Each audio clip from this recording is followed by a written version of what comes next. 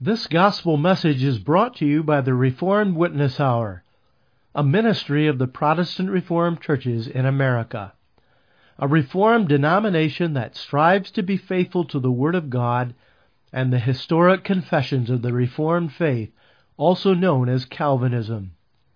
In love for our great God, we proclaim the Christian faith and life that is founded on God's sovereign particular grace. As God's Word is expounded, we pray that these messages are a blessing to you. The devil is always nearest when you and I least expect it. He approaches us at times when we are weak and think that we are able to stand in our own strength. When we fail to rely in faith upon our Savior and rest in our own arm of flesh, when we underestimate the power of the devil, Satan is upon us, and we stumble before him, and he eats us alive.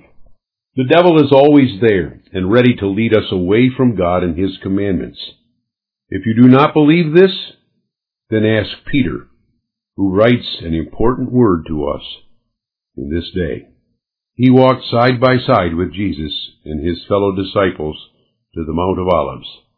Jesus declared to His disciples, "All ye shall be offended because of me this night.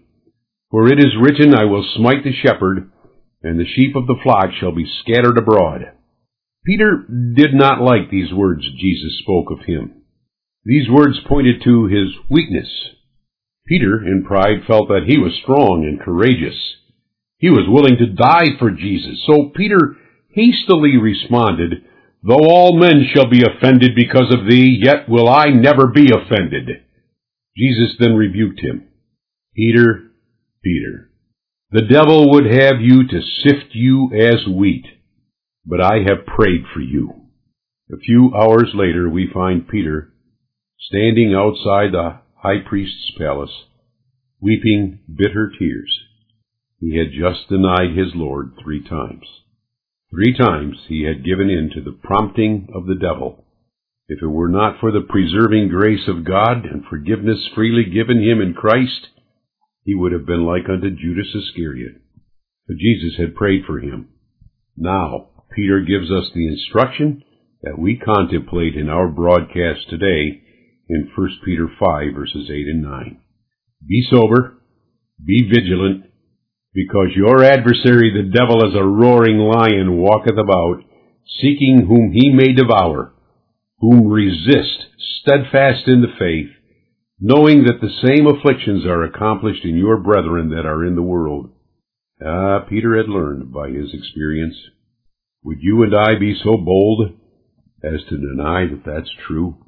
You and I fight some of the most formidable foes in our battle against sin, fellow believers. Satan is the strongest of these. We do not wrestle with flesh and blood when we fight against Satan. We fight against the ruler of the darkness of this world. Surely, we do not think that we have strength enough in ourselves to resist the devil. Unless, of course, we think we are that much spiritually stronger than Peter or David, who also gave in to the devil. We're going to consider this adversary today. Peter presents to us this stark reality. Your adversary, the devil, as a roaring lion, walks about, seeking whom he may devour. Using this figure, Peter makes very concrete and real for us that which is often in our minds vague and abstract, and that is this: the devil is real.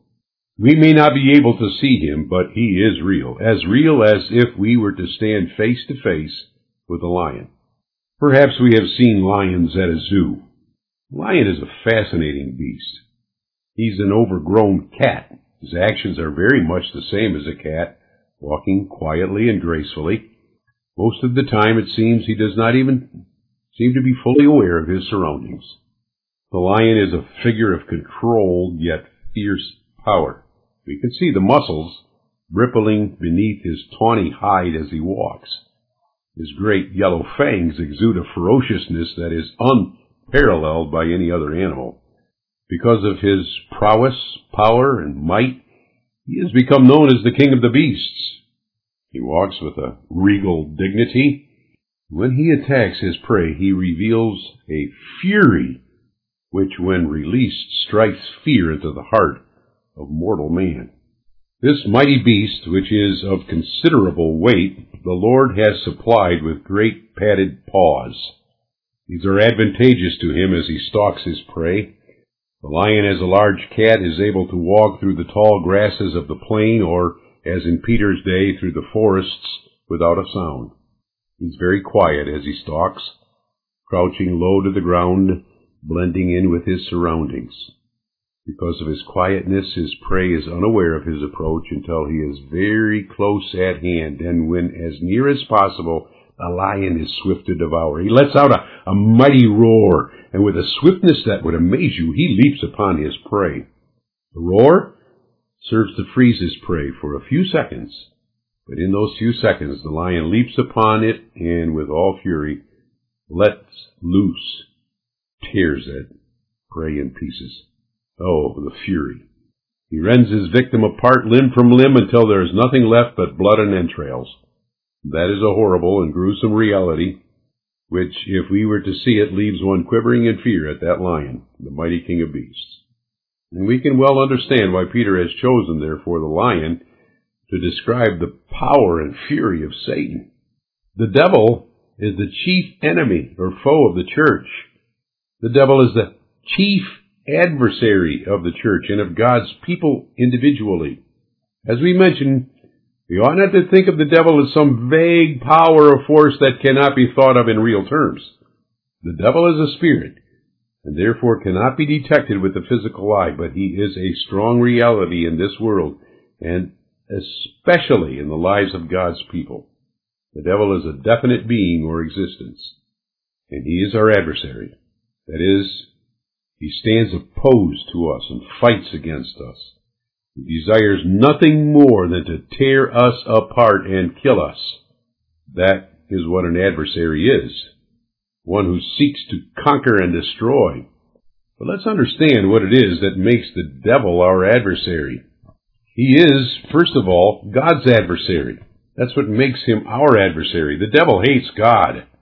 We ought not forget that Satan was an angel of light whom God created in the beginning of time when he created the heavens and the earth. But Satan in pride rebelled against God, and because he felt that he could be equal with God, he then led a rebellion of angels against the God of heaven and earth. But Satan cannot overcome God. And for this reason, God cast the devil down from his place in heaven, together with the angels who rebelled with Satan. Ever since, Satan has continued his attempt to destroy God's divine purpose for all things. Satan's desire is to set up a kingdom of man that answers to him. Satan yet seeks to rule over God's creation and the men of this earth. He never will, of course, since he is but a creature in the hands of the Almighty Creator, but Satan tries. And for this reason, Satan hates Christ, too. Christ is the very fulfillment of God's kingdom and purpose for all things. Throughout the Old Testament, Satan attempted to keep Christ from being born. When Christ was born, Satan sought to kill him by the hands of wicked men. But Satan failed to realize that through his evil plans, he actually brought about the salvation of God's people and the realization of God's kingdom and cause in this world. And now, Satan is angry. He is cast out into this world, and he knows that his time is limited. Now he goes about with a fury in an attempt to thwart God's purpose for all things. And he does this by venting his anger and fury against the Church of Christ and the members of that church who strive to remain faithful. Because Satan is the adversary of God and Jesus Christ, he has become the adversary of every faithful church and every saint who represents God's cause and kingdom in this world. Satan is a lion, and we are his prey. He hunts you and me who believe in Christ. He hunts us in order to kill us. Neither ought we to ignore how Satan attacks us. As a lion, very quietly he comes upon us.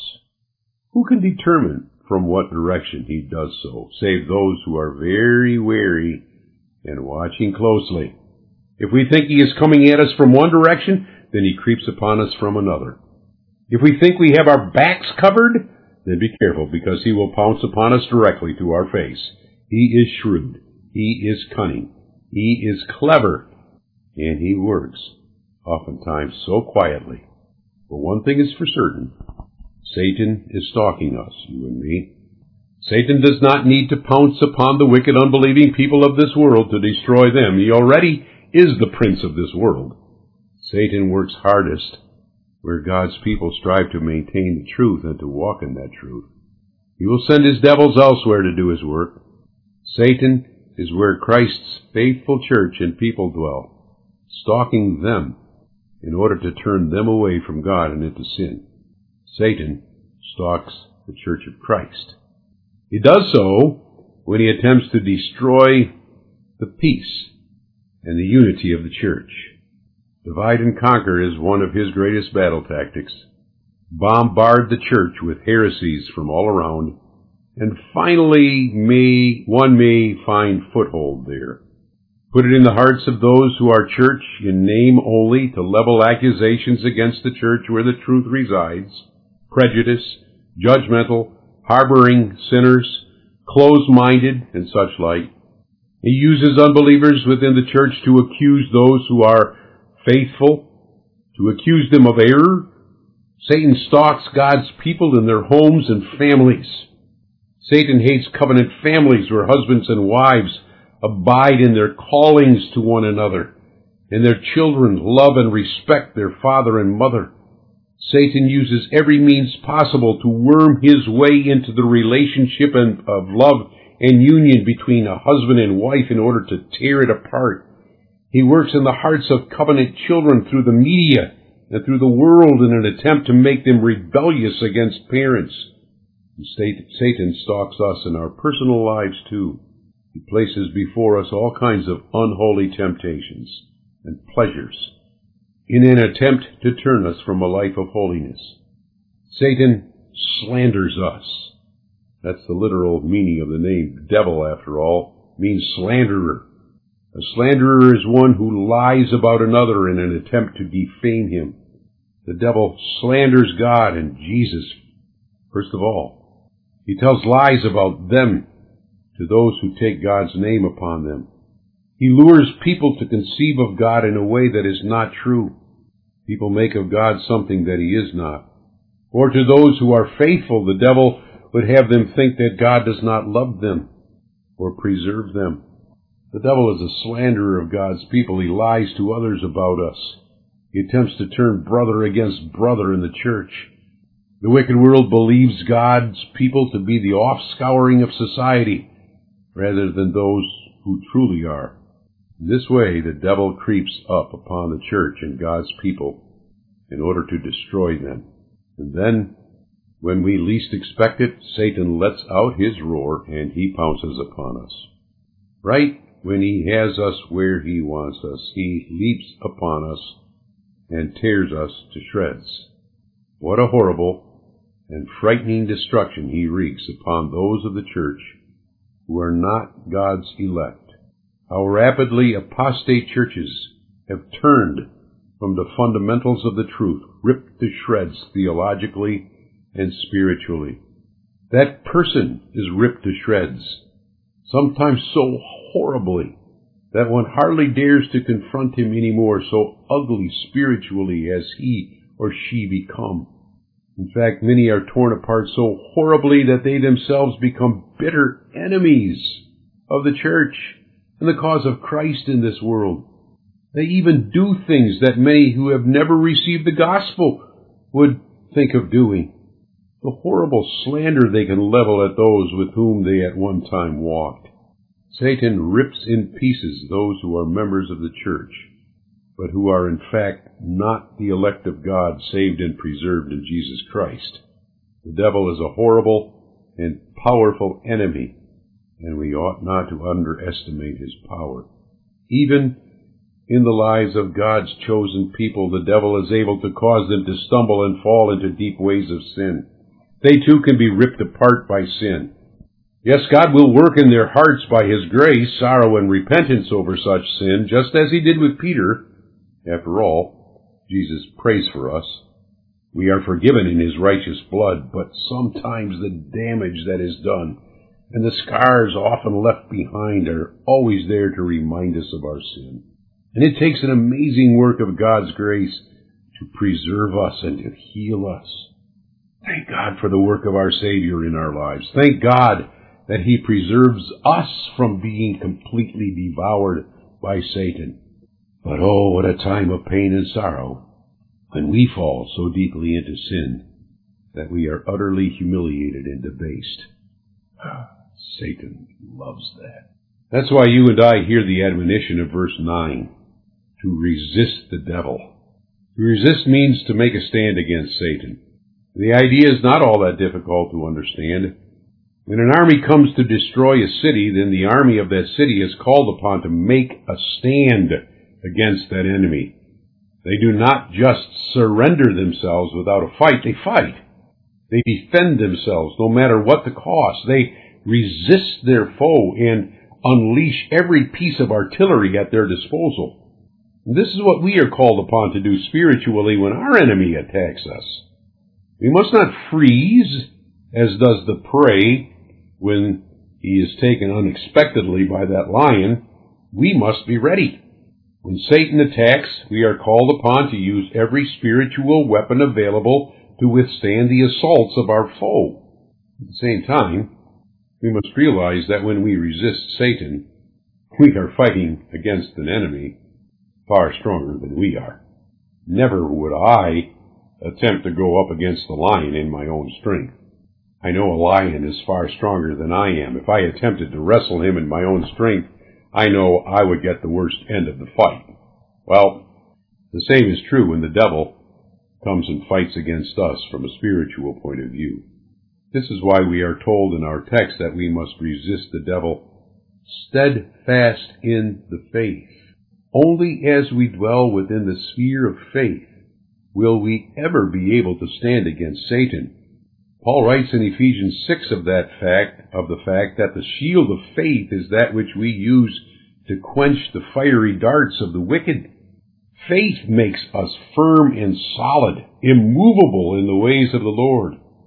Satan is unable to sway or turn into the lie or into temptation one who is solidly rooted in faith. That must characterize us. And this is true because of what faith is. It is that bond that unites the believer to Jesus Christ. So strong is that bond that he becomes one body with Christ. By faith, the believer is united to the very one who resisted the temptations leveled against him by Satan in the wilderness, who in fact defeated and destroyed the power of sin and Satan over us at the cross. In total reliance upon Christ, we face our mighty foe. And Christ, in and through us, fights our battle against our dreaded enemy. All our resisting rests in Christ alone. We look to the cross of Jesus and what Christ has done there to fight Satan. As long as we rely upon Jesus Christ, we need never fear, but the battle is ours. With that assurance, we do not cower before Satan, but we rise up and we challenge him. No, the gates of hell cannot prevail against us. Satan will never pluck us out of the hand of our faithful God, and nothing can separate us from his love that is in Christ Jesus. This means, in turn, that in order to resist the devil, we must be characterized by the following virtues of faith.